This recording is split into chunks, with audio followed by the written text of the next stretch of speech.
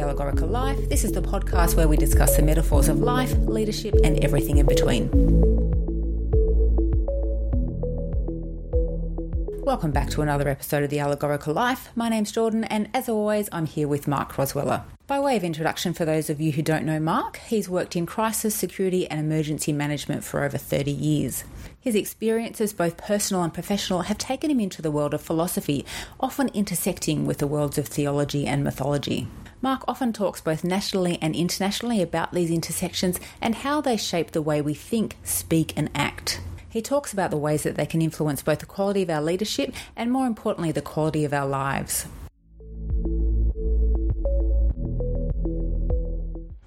Mark, thanks again for joining us on the Allegorical Life podcast. Today we're talking ideologies and freedom, inspired by a recent blog post that you wrote on the Allegorical Life blog, which was titled Travelling Without a Compass, Good Luck. Now, recently you shared a conversation with prominent social scientist Hugh Mackay. What did you find most interesting about his book, Australia Reimagined? So what I found most interesting about his book was the pathway that Australia appears to be on, and he's been commentating on Australian culture now for many years. I think he's written about 22 books, and he's been tracking Australian culture for decades. And we're clearly on a trajectory that we seem to be moving away from our happiness. I mean, I was reading the paper this morning, and there was a recent survey in Australia of the amount of anger that's in Australia at the moment, and people are losing their courtesies and losing their politeness and losing their consideration for others. And Hugh talks about that in his book, that we seem to be moving away from what we have traditionally understood as being, a good life. And I'm not saying we don't live a good life. I think we do in Australia. We're privileged in probably every sense of the word, really. But even with those privileges and that sort of global positioning in a truly globalised market, we're still not happy. And he really articulates that well. And I think by, quite separately from any specific religious thought or philosophy, he comes to the conclusion that, moving away from our compassion moves us away from our happiness. And he really articulates that, I think, in quite pragmatic and sensible ways. I mean, he speaks of over 2 million Australians clinically diagnosed with depression and, similar numbers diagnosed with anxiety. And I think I've mentioned this in a podcast before. And I know through work that there's that much antidepressant being consumed in Sydney that it can be detected in Sydney Harbour. We've got we can detect the amount of methamphetamine use in wastewater in Australia now, and we are the biggest users of methamphetamines in the world, and we pay the most for it. So he sort of really highlighted to me that, much of what we see play out in society, much of what the great philosophies and mythologies and theologies spoke about and cautioned about, continue to ring true. And we continue to sort of straddle that fine line between moving towards a good life and moving away from a good life. And that all comes down to fundamentally the way we see the world, but two, the ethics that we bring to that world and the way we interpret it. So I think he articulated it really quite well. When I spoke to him and had a coffee with him, he said, and I'm sure it's doing better now, but at the time he said, the book sales weren't as good as he had expected. I think that's now changed, but it sort of highlights that I think some Australians aren't ready to hear it. I think it's so difficult to hear that maybe we're on the wrong path, or maybe we've moved off that that wonderful middle point, but between excesses of one or excesses of another, and we've moved to the left or moved to the right, and maybe people don't really want to know that because it implies that there's work to be done to come back to the middle. Well, I would say to anybody, if you're off centre point, if you've moved away from your wisdom, then you're already working harder, at least mentally, than if you were working your way back to that more sensible position. So whenever we move too far left or too far right, we suffer a lot, and we think that coming back to centre is hard work, but it's harder to sit to the left or sit to the right, much, much harder. So his book essentially says that. He says if we find our compassion and we reestablish our consideration for others and, caring for other people and contemplate, how we might be able to help our fellow human beings, that we'll find, a greater sense of happiness. And I think he's right. Mark, how many people do you think are aware of the ideologies that are playing out in our culture at the moment? Do you think mostly we're ambivalent, unaware, or we're actively promoting the ones that we believe in? I think we're largely ambivalent. I mean, it didn't surprise me when I read it, and he articulated, I expanded upon it in my blog, but he articulated those influences quite well. And look, the thing with all ideologies is that they're quite pervasive and quite subtle, and most people don't even know what they are. So if you spoke about relativism or subjectivism or individualism, or even liberalism, which is the foundational philosophy of our modern day politics, most people wouldn't understand what those things actually mean. And that's fair enough. If you're not into political philosophy like I am, or, sociology and other sort of more academic disciplines, you probably wouldn't know that they even existed. But they're very powerful narratives, and they're used politically. They're used by, major political parties to influence and shape national thinking and to move nations in a certain direction. Individualism, of course, has been around since the 1600s. It pretty much turned up with the Enlightenment era. And that's where we discovered that, we had the capacity for reason and logics, and we discovered science in a profoundly significant way. And we started to move against nature. We started to pick up an attitude that, we could conquer nature, or that we were separate from her. Personified, it's a her, of course. And seek to dominate the world, and seek to pursue external liberties as opposed to internal liberties. And that was a fundamental shift, I think, in the way we saw the world philosophically. And we've been living through that lens ever since. So individualism is absolutely rampant. And if you read the newspapers, watch the news, look at social media, see how the world advertises in order to attract your investments or your money in certain products or services, it plays to a certain part of the mind which is, which exists, but it can be quite detrimental. And we've been doing it for a long time, and I think it's getting worse. So, I said in my blog that, we've been trying to become individuals now for the last 400 years. Well, I think we've finally arrived, and now we've got to live with ourselves, because we're not living as collectively as we used to. And Hugh Mackay makes a similar observation that, I know in my own job, head of, the National Resilience Task Force for the federal government, that we know that the greatest saving of human life is neighbour helping neighbour.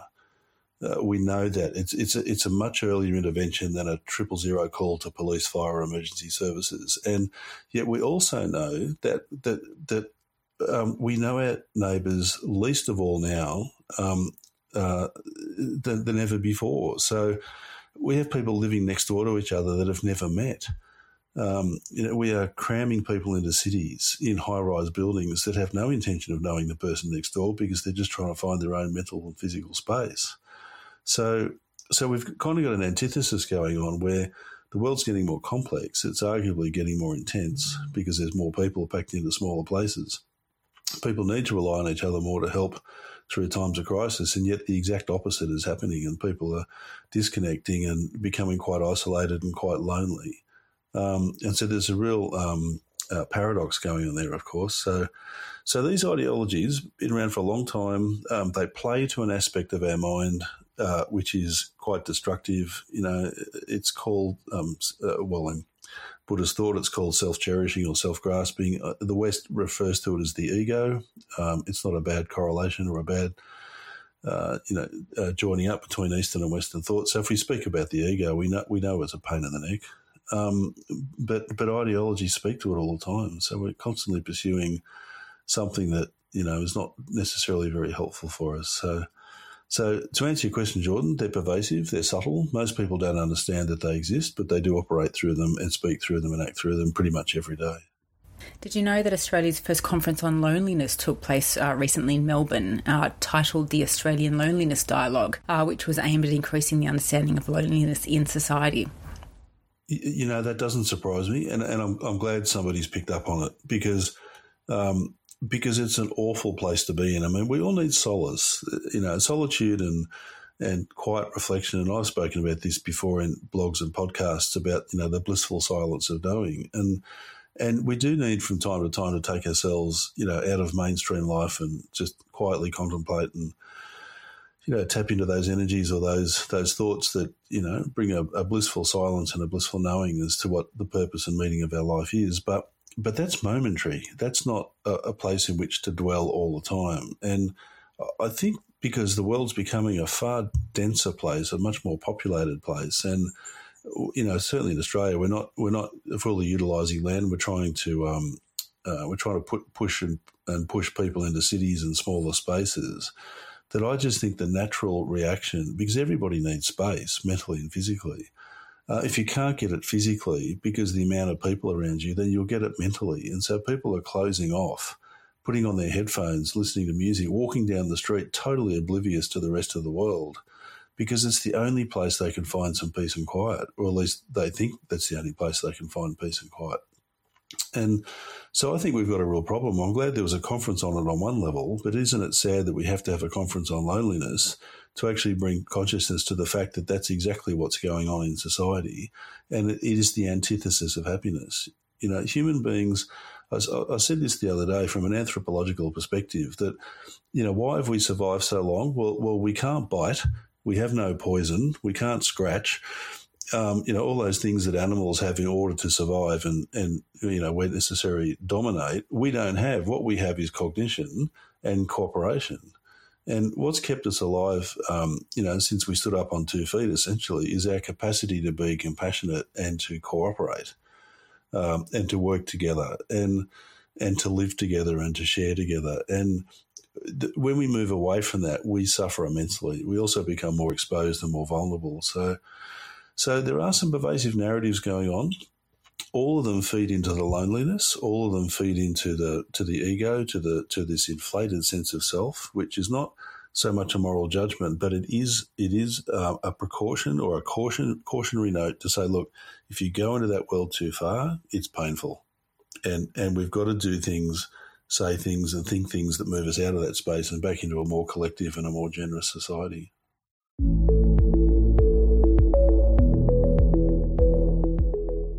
You're listening to the Allegorical Life podcast.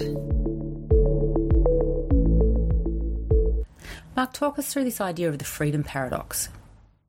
So Clive Hamilton, who's a professor of ethics he was in Australian National University, I think now he's with Charles Sturt University, and I caught up with him a couple of years ago. A really interesting fellow and certainly incredibly knowledgeable on matters to do with ethics and morality. Wrote a book called The Freedom Paradox, and in it he says many things, of course, but one of the things he said was that that morality was so important. It essentially defines who we are, not completely, but certainly it is a substantial part of our identity is our morality or our ethos. And he essentially said this. He said, look, if you had free will with no repercussions whatsoever, and you could do whatever you wanted, and it didn't matter, he said 2 things would happen. He said you wouldn't be able to move because there'd be too much choice. He said, but more importantly, he said you wouldn't know who you were. He said, because we are defined by our moral boundaries. And I've experienced this in my life. I'm sure everybody has, that when I've lost consciousness of that or that boundary or that line became blurred, and I blurred it or, allowed it to be blurred, and then I crossed it, it caused me enormous suffering. And that happens to everybody, that we lose consciousness of or mindfulness of what our moral boundaries are. And then we cross them, and of course we cause ourselves a whole lot of grief. So we've seen that play out politically in the last couple of weeks. I don't want to reference it specifically at the moment, but, in New South Wales politics, it played out a couple of weeks ago. It plays out in the sporting industry. It's playing out all the time where people are crossing boundaries quite carelessly or quite unconsciously, and then causing themselves and others a whole lot of grief. So we have a society that doesn't really know how to navigate that. And in my next blog, I talk about virtue signalling, which is essentially where people get quite righteous and angry about all of the wrong behaviours in the world, but they, in so doing, when they shout loudly, largely because they're very angry, that they don't themselves do anything about it. So they're not in action; they're just in words. And I think that somehow we've got to get back to a more sophisticated conversation about our moral compass and do it understanding that we'll be imperfect. So ethics is difficult. I speak to ethics all the time, and it's really tricky. It's one of the hardest things I've ever had to speak to. I mean, the science of disasters is hard enough, and the science of cyclones and floods and tornadoes and everything else is pretty tricky to speak to, but it's nothing compared to ethics. And so we will speak imperfectly, and we'll probably speak unskillfully, but we need to speak nonetheless. But instead of speaking through anger, and instead of shouting at everybody, we need to be more reflexive and have more humility and a whole lot more forgiveness, that people probably will say the wrong thing with the right intention. So if we can understand the intention and understand that perhaps the language and the narrative is unskillful, then we can start to move forward and say, well, look, what is a good society? What is good for us? What is it that leads us all to a better life and the capacity to cooperate with each other, irrespective of race, culture, gender, sexual orientation, or what have you? We are polarising. There's identity politics. We're moving back towards nationalism. None of those things are helpful. They're all divisive. And I'm not surprised that people are getting lonely, because they're sort of saying, well, where do I fit in the world?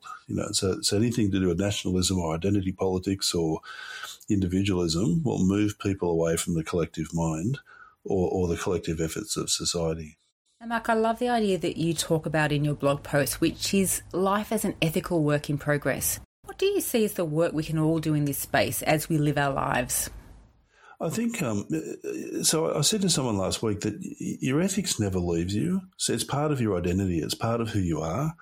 In my PhD research, it's fascinating how many people see ethics as off to the side, as something that's to be accessed from time to time, or something that can be displaced by organisational culture or by political influence, and so ethics keeps getting pushed to the side or suppressed, but it's an inherent part of who we are. So when we suppress our ethics, we're suppressing ourselves. So I think it's really important to understand that every waking moment really is an opportunity. And look, this is very Buddhist, but it's also very Aristotelian to say, look, your life is a work of ethic. You move towards a better life as you get older by learning through your experiences and your observations of the world and essentially living through your virtues. And, virtues universally are things like compassion and trust and forgiveness, humility, consideration for others, care, truthfulness, all those things that are actually quite attractive. Sometimes difficult to speak to because we know we breach them pretty much every day on some level. Not all of them. I think most people are, generally speaking, very truthful and honest, but we can still slip up. We can have a careless word or an inaccurate portrayal of an event or a conversation, and we move away from truthfulness, or we can have a day where we're not as considerate as we could have been with other people. So we wax and wane on these things, but if we're conscious of them and say, look, these are perfections, but we are imperfect, and the purpose of life is to move towards the perfections, or just to get better. Then every day becomes worthwhile, and every experience becomes worthwhile, knowing that sometimes we'll slip up, and if we do, apply a bit of forgiveness and humility and take the lesson and move on. But if we don't even contemplate ethics, if we see it as something off to the side or something that you use from time to time, we're stumbling and fumbling every day. And I'm not surprised people are getting sad and depressed because they're losing their identity. As a country, I think we're losing our identity because we're too caught up in divisive language and divisive narratives, promoted by subjectivism, relativism and individualism, that feed this stuff. And unless we consciously challenge it, unless we sort of stop and say, hang on a minute, what binds us together is our humanity, is our capacity to be compassionate, is our capacity to, to see the point of view of the other person and to do whatever is reasonably possible to make the situation better. I mean, we saw it play out last week in Melbourne, another terrorist event on the streets of Melbourne in Bourke Street. Very, very tricky situation for police and bystanders, but people rose up, stepped in and did what needed to be done to avoid any future harm and suffering or any more harm and suffering. And, I have to feel for the fellow who lost his life, the man labelled as a terrorist. Clearly his actions were inappropriate, unacceptable and needed to be dealt with, with as much force as necessary in order to prevent the harm. And that's that classic example where, a force in extremis needed to be used in order to stop any further harm. It's all sad, really. The whole thing's very sad. Those who died an innocent death, those who were injured, those who were called in to deal with the situation, and then the gentleman himself who had to perish. I mean, the whole thing's unfortunate. But what happened in that space was that people stepped up, stepped in and did whatever they could to reduce or prevent further harm and suffering. And that is such a natural reaction of humanity. And why we can't do that every day on lesser levels, on more subtle aspects of life, I find quite fascinating. That opportunity to be that way is inherent in every human being. It's not off to the side, Jordan. It's not something that's additional to. It's an inherent part of who we are as part of our foundational identity. And unless we speak to that more and try and liberate it and become more skillful in how we navigate it, then yes, we will continue to get lonelier and lonelier and sadder and sadder. Thanks for joining us today on The Allegorical Life. If you're enjoying our podcast, you might like to add a review on iTunes, and that'll help other people find us as well. Thank you, and we hope to have you with us again soon.